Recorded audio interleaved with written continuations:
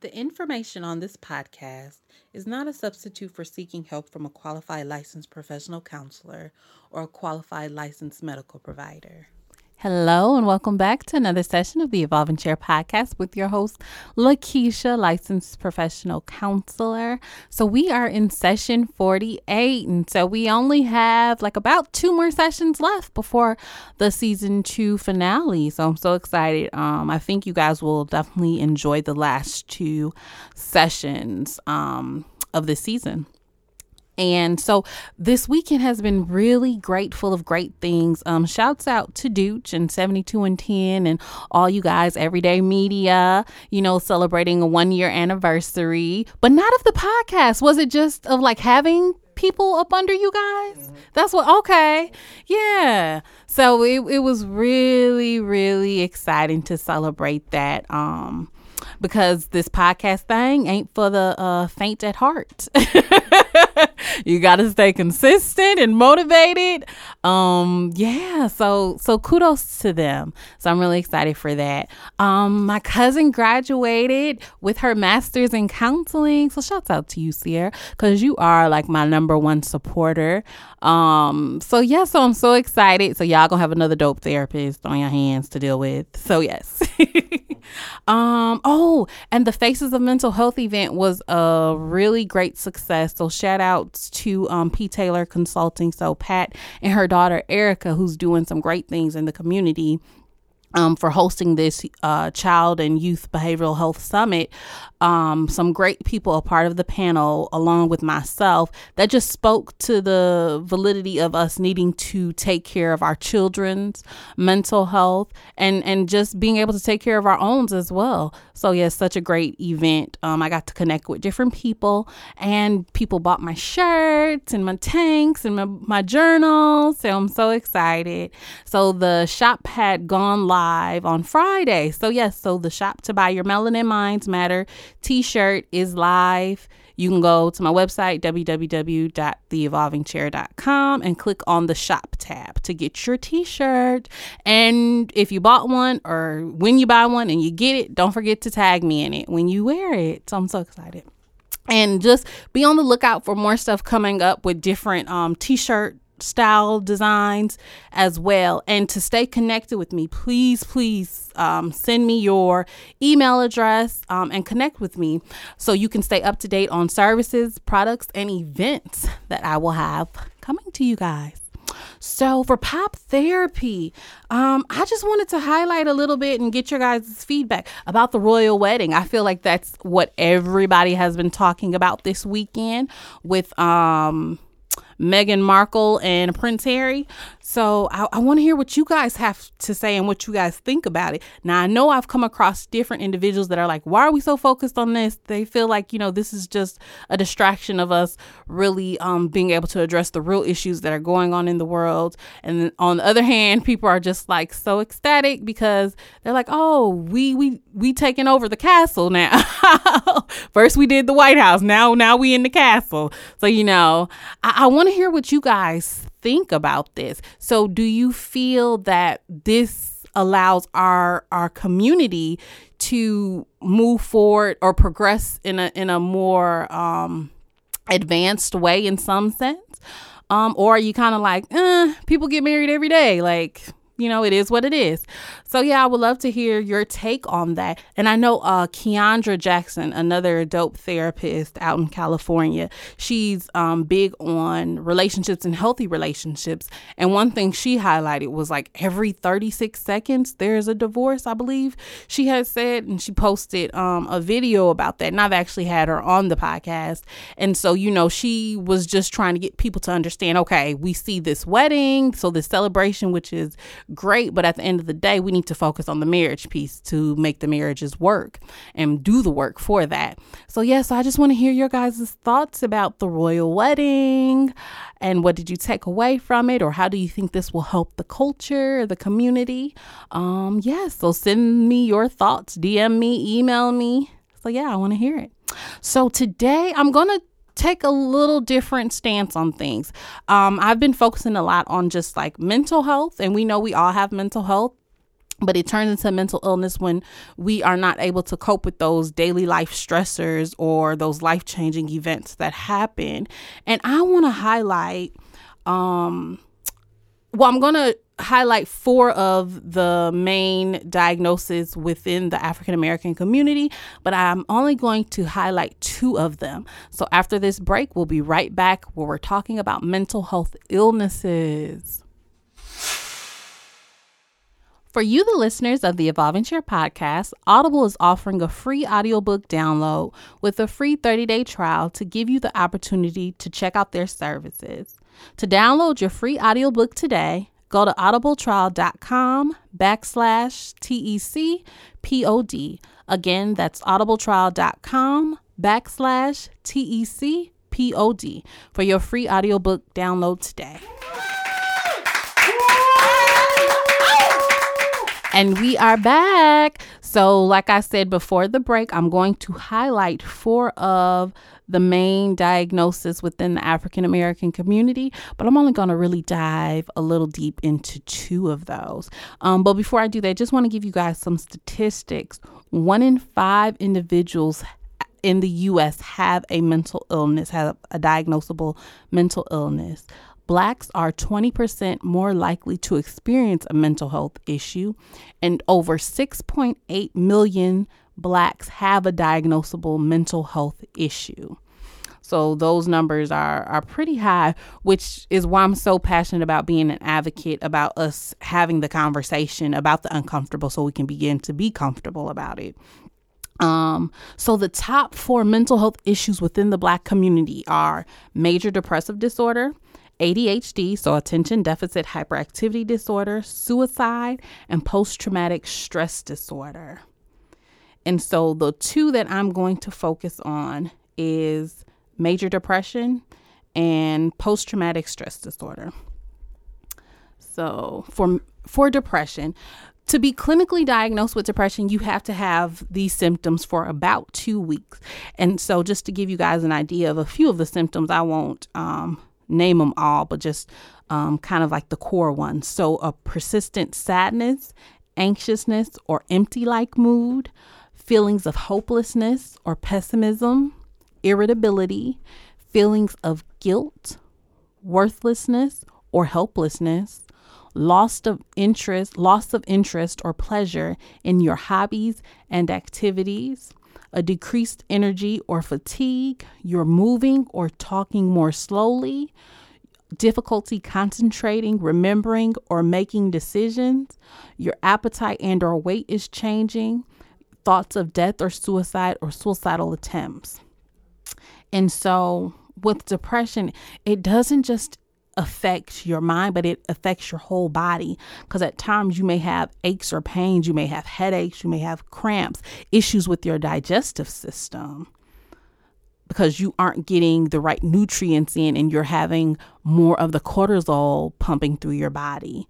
And with depression as well, versus being, you have the blues or you're just feeling sad for that time, it interrupts your daily life. So meaning that you literally cannot get up out of bed to get to work.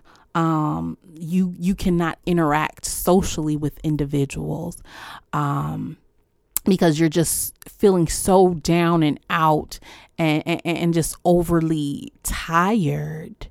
So you may not even be able to do the basic necessities of things like get yourself something to eat or even shower. And usually with the depression, it can be treated from taking antidepressants, which would need to be in your system from 2 to 4 weeks for it to process through your whole body. And you'll start to see gradual changes and changes of your appetite and your focus and being able to sleep. Also, in combination with the medication will be a form of psychotherapy. So where you'll be taught skills to help change your thinking pattern. So those negative thoughts that you have ruminating in your mind, allowing space for you to allow your thoughts to be heard and sift through them with professional as well. And, you know, not everybody that is diagnosed with depression necessarily is on an antidepressant, but yet they are seeking support from a therapist and just really practicing those self-care things.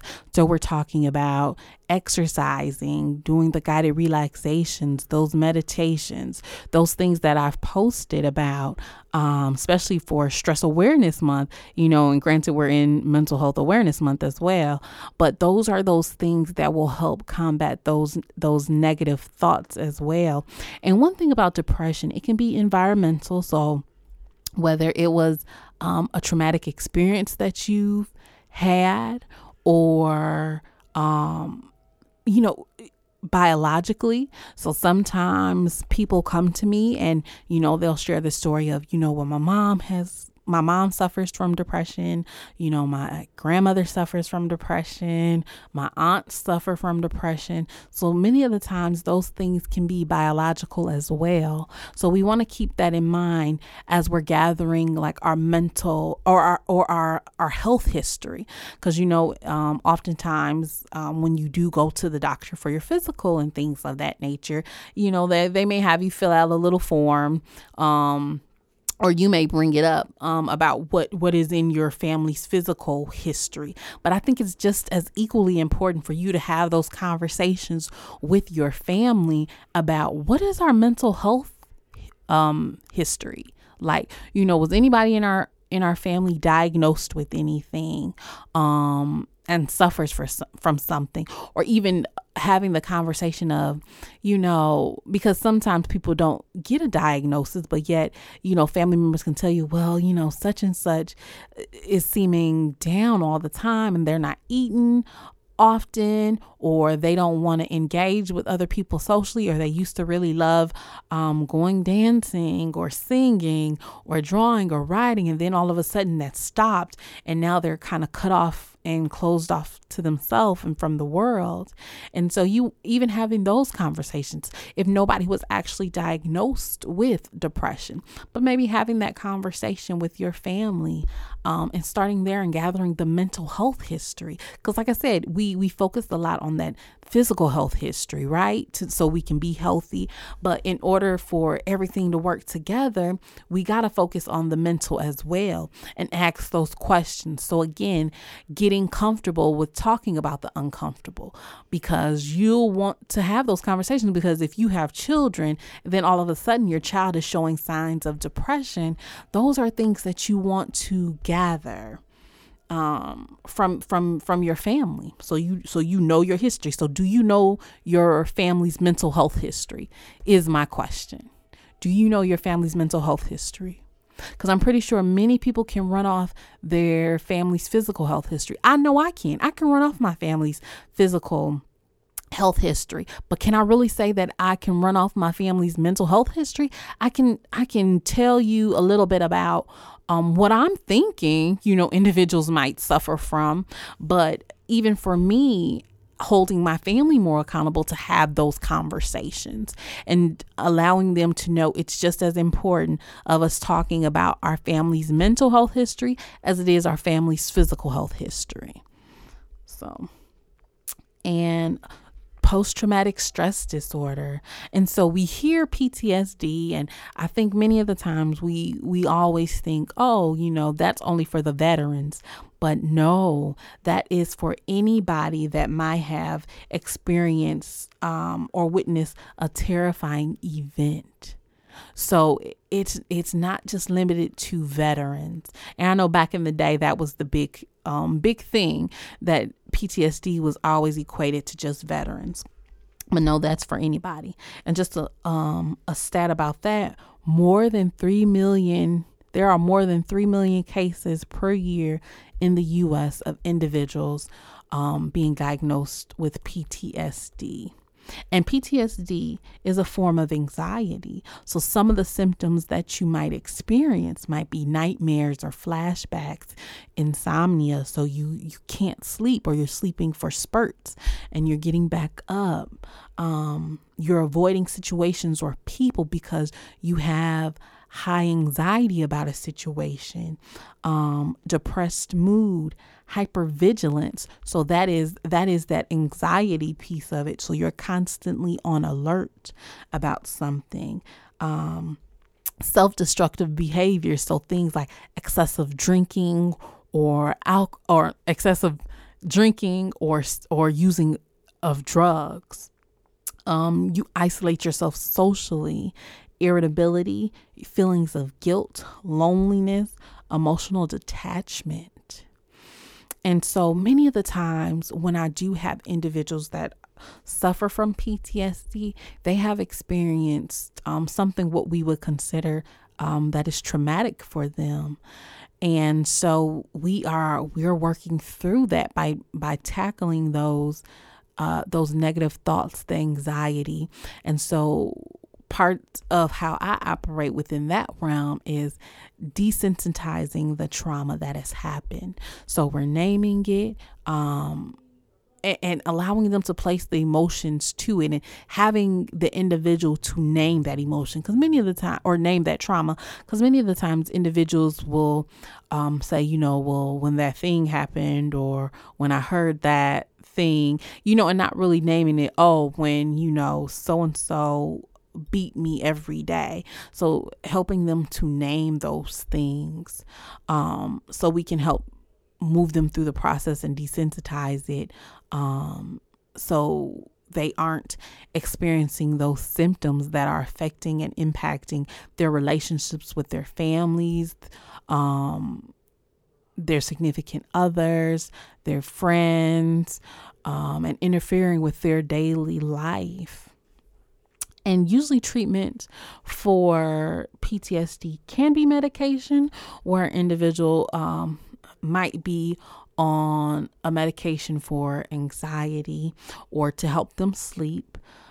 Psychotherapy. So again, teaching the skills to change the thinking pattern and allowing space for them to have their thoughts to be heard and sift through them as well. And something specific for trauma, definitely depending on the severity of it, is what we call EMDR, which is eye movement desensitization and reprocessing. And so, I'm going to have a EMDR specialist come on here to kind of explain that to you guys and how she operates within that realm. But with EMDR, it is supposed to help decrease the symptoms. So those flashbacks and memories and things of the trauma. So you could be able to process that a little more. So it's almost like opening up your brain lanes, to be able to flush those things out. And exposure therapy. So exposure therapy is, an example of that. So maybe like a few years ago, one of the bridges, I believe in California, either it was California or New York, and the bridge had collapsed with cars and buses on there, and a therapist worked with a student, I believe, a high school student, with that, because they would get so freaked out just riding over a bridge. And so because of this trauma that they experienced. And so how that therapist worked with them, they would slowly inch them closer to the bridge, or introducing the bridge and that experience to them. So whether it was them starting off with just, again, naming the trauma that happened, and then leading it into, okay, well, we're going to just drive past a bridge, or drive towards the direction of the bridge. So they start really small. So drive towards the direction of the bridge. They only go so far. Okay, so now we're going to drive actually straight to the bridge. Now we're not going to go across it or anything like that. We're going to drive straight to it and stop. Okay, next time we will drive maybe under this bridge.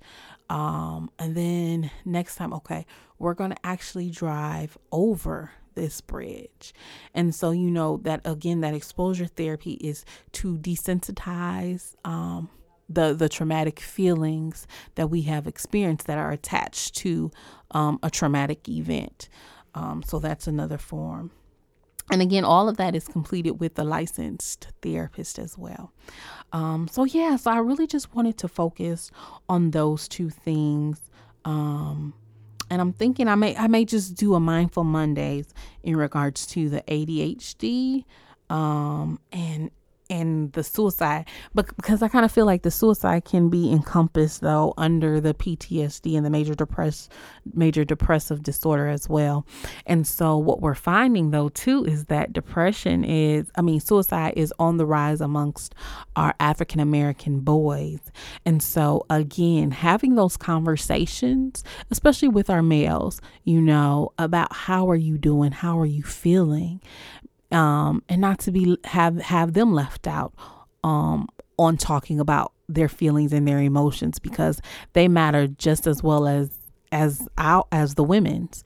And so one thing that I have been just more adamant about is checking in with my son, and he's 10, and just on how his day was at school, what is he feeling, even when he gets upset, we're processing that, so talking about what was that thing, so that trigger, what was that thing that triggered you to get upset to this point, and how are you able to cope when the next time this may happen, and allowing him to vent his frustrations to me with no judgment.